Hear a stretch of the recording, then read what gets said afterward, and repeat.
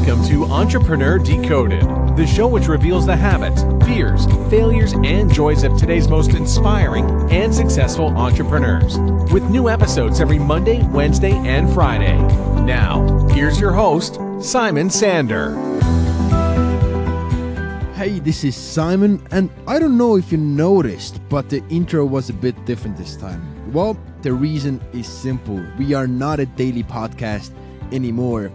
I got a lot of comments and emails throughout the months, and a lot of you said that you just don't have time to listen one episode every single day because there's so many other great podcasts out there, so I can't expect every single one of you to listen to our show every day. And that's why we're going to a bit of a different schedule.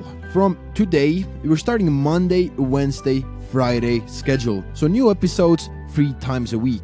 So let's not waste any more time and let's get into the show. Welcome, Breanne Dyck. Glad to be here. Breanne is the founder and the lead consultant at MNIB Consulting, a consultancy that helps owners scale their training companies. She has helped some of the world's top thought leaders maximize referrals, retention, and repeat buyers by creating programs and products that customers can't stop talking about. Breanne, take a minute to fill in some gaps from that intro and give us a little glimpse of your personal life. Absolutely. So just before we started recording here, we were talking about I'm Canadian. I live in Alberta, Canada, and we're recording this on American Thanksgiving, not Thanksgiving here in Canada. Although as I look out my window, you almost could think it's still October because there is no snow on the ground, which is ridiculous considering it's almost the end of November. Of course, having said that, we'll probably get about 3 feet in the next day or so, given my luck. I'm in Minnesota right now, and I don't know if you know that Minnesota is really famous for having the most terrible weather, and we don't have any snow. I'm looking out of the window right now, and same thing. Yeah, it's just crazy. So, anyways, that's where I'm at. And as you mentioned, I run a small consultancy, and we specifically focus on online business owners and helping them really grow from a relatively successful new business into a more successful established business. So a lot of our business owners have had just their first 6-figure year. Maybe they've done a couple of 6 figures and they're really shooting for $1 million and beyond. They've got really big dreams, really big aspirations. But what they've learned is that there's problems that happen, problems that they come across. Sometimes they might be $1 million business and they run across these problems. And then I turn and I look and I say, well, that's the same problem that I see someone having at $50,000 or $100,000. And so what we do is we help them solve these underlying root problems in their business, which is the same a lot of cases, no matter how big the business is, so that they can overcome their growth challenge and get to that next level, whatever that next level is. So tell me, how did you get started with training world-class online companies?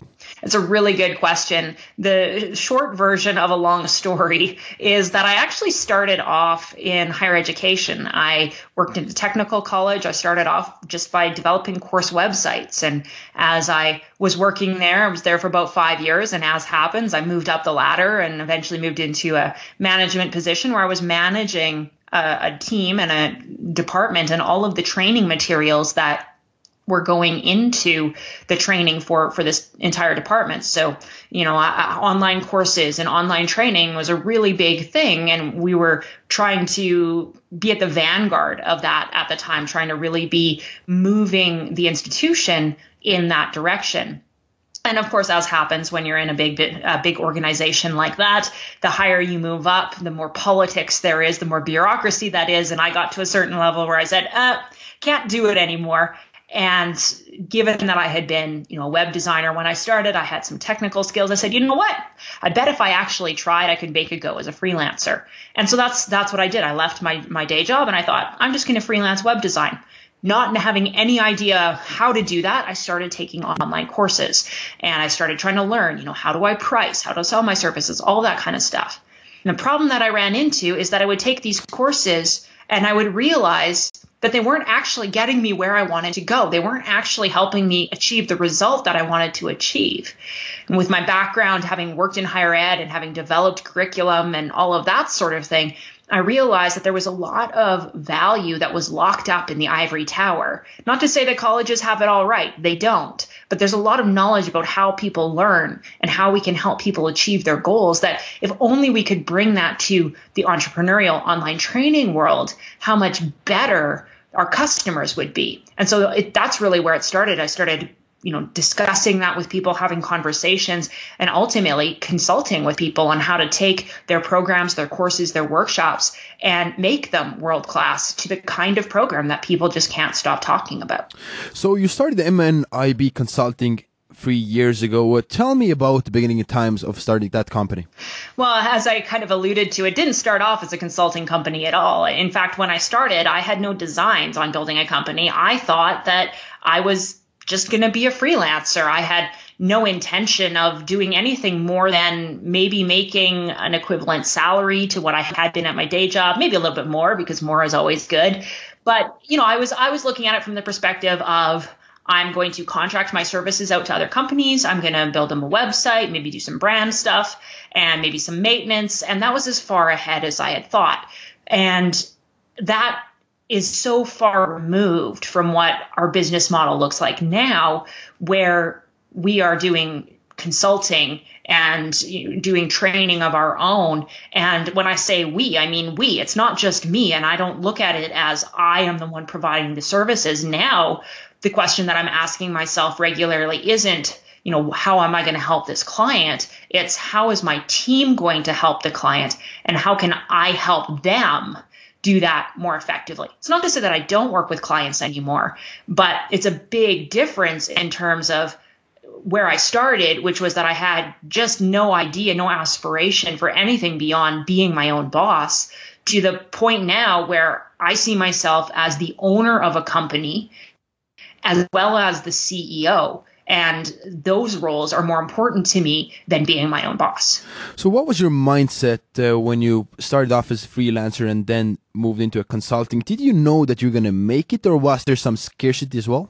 Well, you never, if I could have a magic crystal ball, I would not, I probably wouldn't be sitting here talking with you. I'd probably be on, a beach somewhere with my billions of dollars in my back pocket and all of that kind of thing. And I think anytime there's uncertainty, we have to weigh the risks and the possible rewards. And I am very risk averse. I don't like risk. I don't like taking risk. In a lot of ways, I never really thought of myself as an entrepreneur because I had this story in my head that entrepreneurs are risk takers. What I've learned actually is that entrepreneurs overall tend to be quite risk averse. And that's why that we make the decisions that we do, because we want to create more security for ourselves. And for me specifically, what that looked like was, I remember when I was at my day job and there was an exercise that my mentor had me do, which was basically look at life and work through a series of different lenses. So, what kind of environment do you like being in the most when you're working? What are your personal values? What types of tools do you like to use? What kind of process do you like to follow? Who do you like to work with as colleagues? Who do you like to work with as clients? How do you want to be compensated? How do you want your work to fit into your life? And he challenged me to basically go through and, just say 3 to 5 bullets for each of those areas. And then he said to me, Breanne, what I want you to do is anytime you're looking at an opportunity, what I want you to ask yourself is, does this opportunity check off at least one more of the bullet points than the situation I'm currently in? And asking that question as my business has grown, as it's changed, as our services have changed, has helped me to feel as though, yes, there's a risk here. There's always a risk, but there's a reward because I'm getting closer to that vision, to that ideal, to those bullet points. I'm checking off more and more and more of them. For me, what makes the difference, it's not about getting closer to some vague goal. It's about what can I create in my present reality that is going to be worth the risk. What is going to be worth, because every change also involves pain. You have to do something that you don't want to do. Maybe you have to spend more money than you're used to. Maybe you have to spend time differently. Maybe you have to just get uncomfortable. For me, for a long time, I hated even getting on Skype. I just hated having conversations where I couldn't predict what was going to happen. And I knew that discomfort was a price that I was going to have to pay if I wanted to be able to get my work out there in a bigger way. And so I started saying, yes, I'm going to pay the price of discomfort. Yes, I'm going to say yes to a podcast interview or being on Facebook Live. Now it's old hat for me. Now it's not a big deal. But at the time, it was a big deal. And I had to be willing to make the conscious choice to say, yes, discomfort is real. And I am willing to pay the cost of this discomfort in order to achieve this part of my ultimate vision. I want to jump into our first topic, Breanne. Could you tell me, as an entrepreneur, what is the one thing that you do that you feel has been the biggest contributor to successes so far? Man, the biggest thing, that's a tricky one, because I feel like it's probably hasn't happened yet. Every time I think I figured out what the biggest thing is, the biggest aha is, there's always another one that's just around the corner. So maybe I can't give you the biggest one, but I can give you one of the latest ones.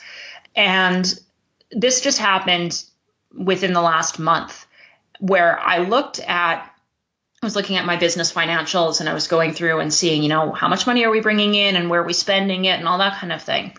And I looked at where I had been spending money, how I was investing money, what I thought I was investing money into the growth of the company. And I looked at it and I said, you know what? All of the stuff that I've chosen to spend money on hasn't actually been about growing the company or growing the business. It's been about making my life easier, right? Hiring an assistant to make my life easier, buying new software to make my life easier, doing a training course to make my life easier, going to a conference to make my life easier. And yes, making my life easier is a good thing, but that's not the same as growing my company. And so one of the big shifts for me has been to redefine this idea of investment, because, when I was starting out, I was bootstrapping. I didn't spend money on anything other than a couple of those terrible courses that I mentioned. But I really resisted spending money on anything. And unfortunately, or maybe fortunately, as my business has grown, I've held on to that mindset. And I've looked at my spending in my businesses. How can I make my life easier so that I can do more? And what I didn't realize, and I wish I had realized it much earlier than I did, because it would have made my life a lot easier, ironically, is that if instead of trying to make my life easier, I focused instead on investing in things that are going to grow the business without me having to directly be involved. So how can I get results without having to personally go through the training? How can I get results without having to personally get software that's going to make my life easier? What if instead of asking, how can I make my life easier, I asked, what is the growth level that I want to achieve, and what is the right investment to get to that growth level? That to me has been a big change in terms of thinking like spending like a business owner instead of like spending like someone who's self-employed. Yeah, I think a lot of entrepreneurs have different ideas on that topic. Tell me, what did you cut down? Did you turn your business around in that bit? Did you cut down a lot of expenses?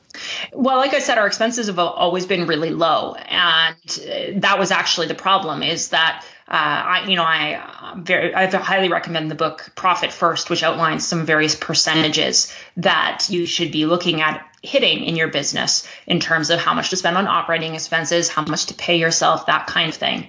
But what I realized is that I was not spending even a fraction of what was recommended in operating expenses. And for a long time, I was quite proud of myself. I was like, yeah, I'm running a really lean business. Look at my huge profit margins. But the problem was that in doing that, I was actually restricting my ability to grow. So one of the big changes that we've made in terms of how we're allocating spending on a go-forward basis is that we've made the active decision that we are willing to spend hundreds of dollars to acquire a new customer. In fact, we're willing to spend $400 or $500 to go and get a customer, because we know that at the end of the day, that customer is going to be worth at least $2,000. And over their lifetime of spending with us, they might be worth $20,000 or maybe even $200,000. And so it's that shift in mindset from, I got to hustle more to get the customers. I got to go and get the right software. I got to take the Facebook ads course. I got to do this. I got to learn how to do that. Instead of it being that and focusing my time and effort on that, I'm not investing in making my life easier anymore. Instead, I'm saying, you know what?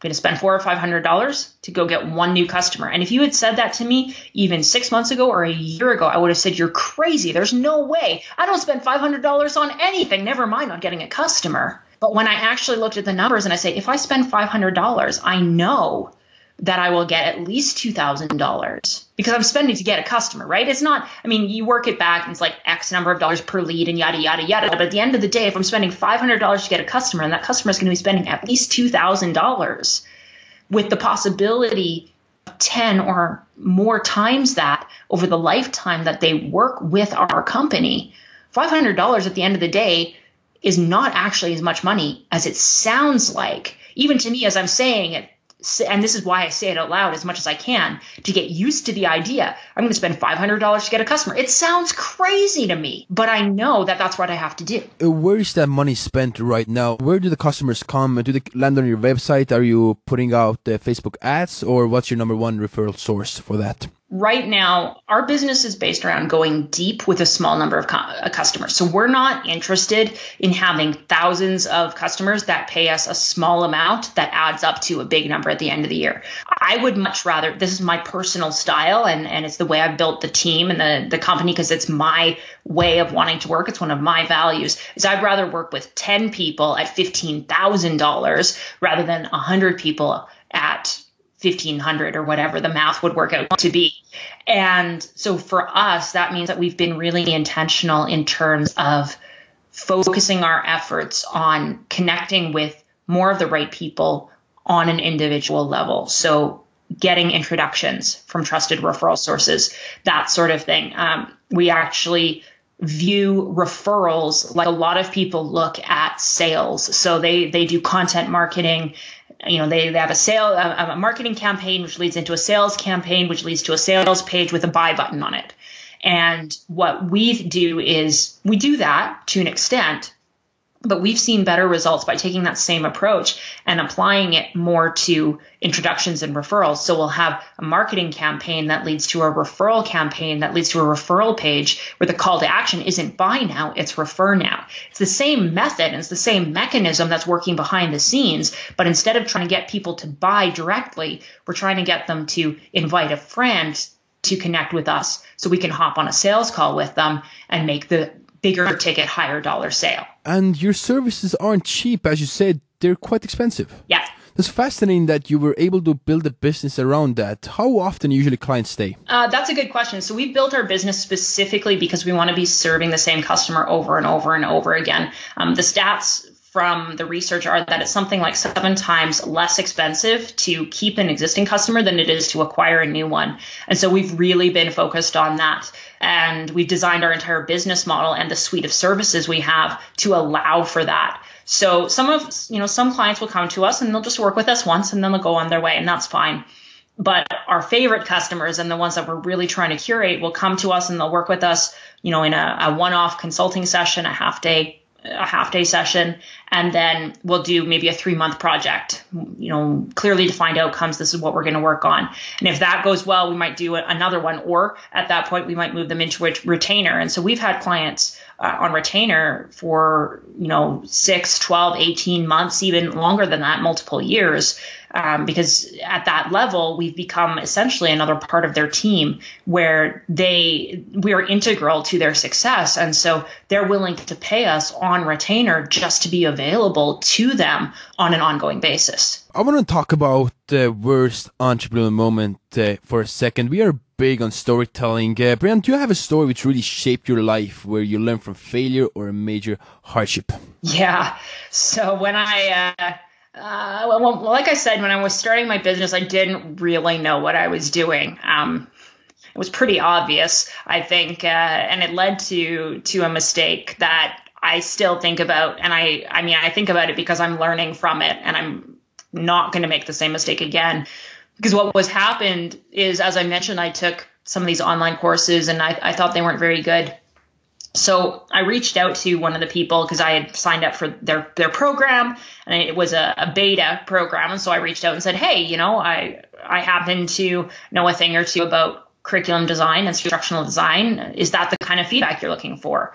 And the person for some reason saw something in my email and they said, sure, I'd love to. And so we sat down and we talked and came up with a plan and a project that I was going to do for them. And, I busily started working away and, came back a couple of weeks later and showing, wanted to show off what I had done. And this person said, well, actually, that's not really what I want. Thanks, but this isn't what I thought we were doing.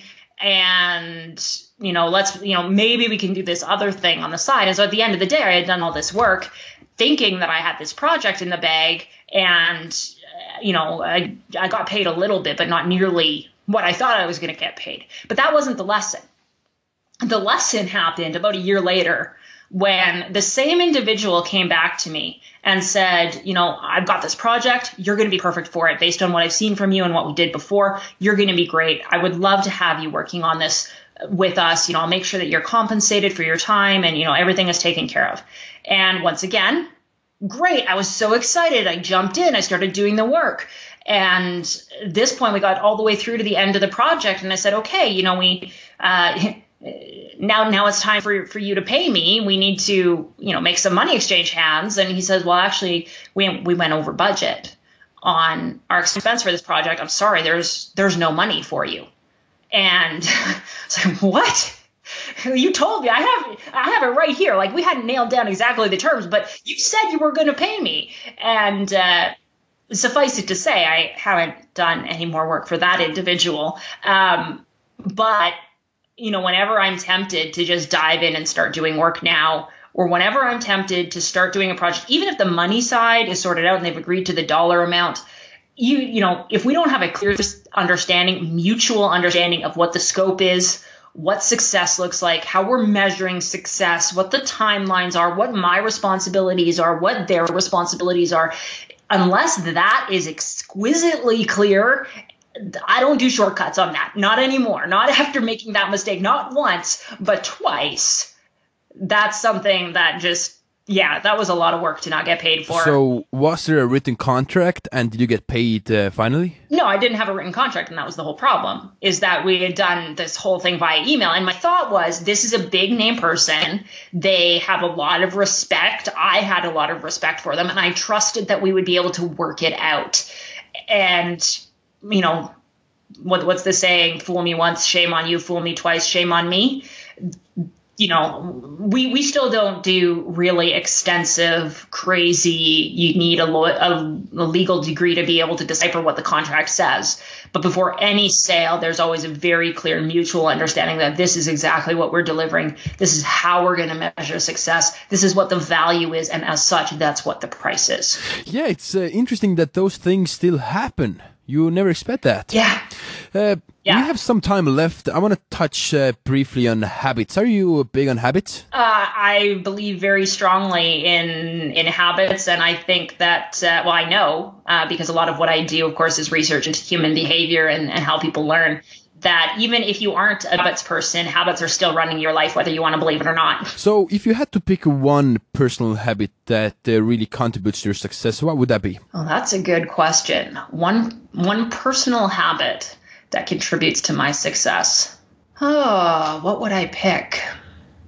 It's when I said that habits are something that we often do, even if we don't think about them as habits, that's where my mind goes. Because for me, one of the habits that I have is to try and figure out in as much detail as I can what's going to happen before I get into a certain situation. I mean, it's to a point where I will, before I get on the phone with someone, I will rehearse to an extent what I want to say, what the first couple lines of the conversation are, so that I know how I'm going to start and I can get into the conversation smoothly.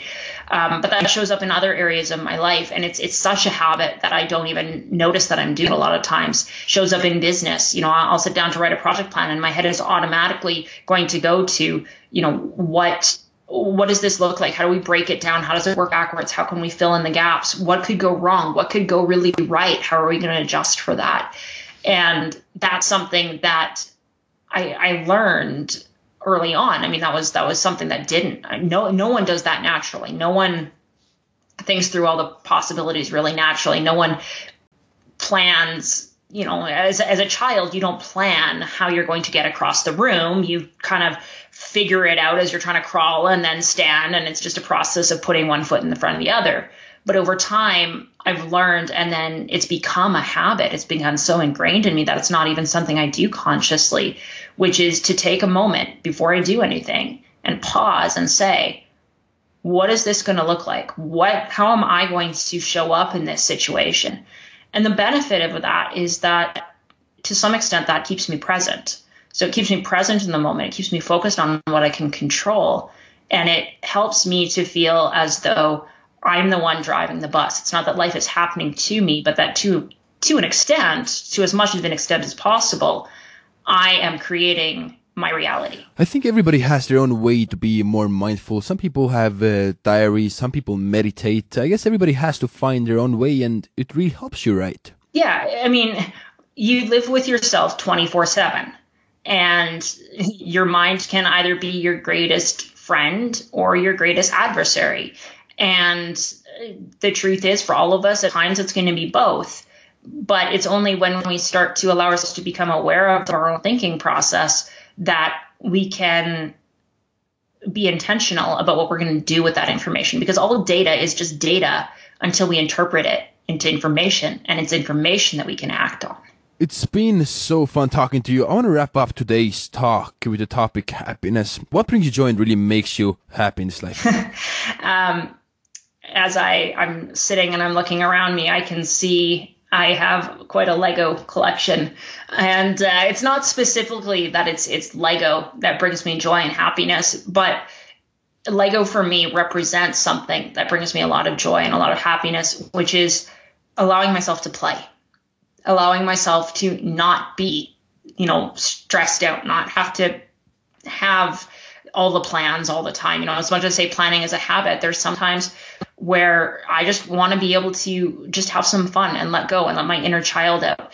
And it's when I'm allowing myself to do that, to just let myself be who I am, that's where I find the joy, the authentic joy and happiness starting to emerge and bubble out, is when I let that inside show up on the outside.